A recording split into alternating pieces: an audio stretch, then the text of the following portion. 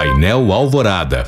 A população em situação de rua em Belo Horizonte é de 5.344 pessoas, o triplo do registrado há 10 anos, de acordo com a pesquisa divulgada nesta quinta-feira pela Faculdade de Medicina da UFMG. O levantamento aponta que 84% desse grupo é formado por homens com idade média de 42 anos. 8 em cada 10 sem-teto na capital são pardos ou pretos. O principal motivo que os levaram para as ruas foram problemas familiares, razão citada por 36,7% dos sem-teto que responderam à pesquisa. Os outros motivos mais comuns foram uso de álcool e drogas, com 21,9% e desemprego, 18%. Para o coordenador do Censo POP, professor Frederico Garcia, a pesquisa é importante para adequar políticas públicas à população em situação de rua.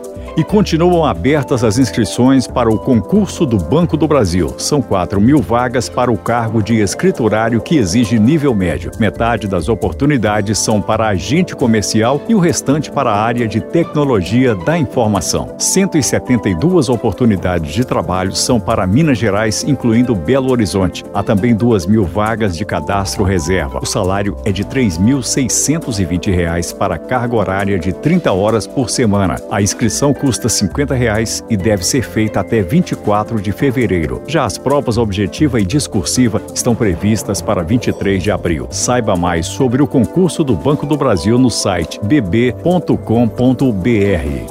O presidente Luiz Inácio Lula da Silva embarcou nesta quinta-feira aos Estados Unidos para se reunir com o presidente Joe Biden. O encontro está previsto para a próxima sexta-feira à tarde na Casa Branca. Segundo o Itamaraty, devem ser discutidos temas como investimentos comerciais, combate a fake news e enfrentamento à crise climática. A pauta inclui ainda questões da agenda internacional, como paz no mundo e G20. Lula também deve se encontrar com o senador democrata Bernie Sanders e sindicalistas norte-americanos. Integram a comitiva presidencial a primeira-dama Janja e membros da equipe governista, como os ministros das Relações Exteriores, da Fazenda, do Meio Ambiente e da Igualdade Racial.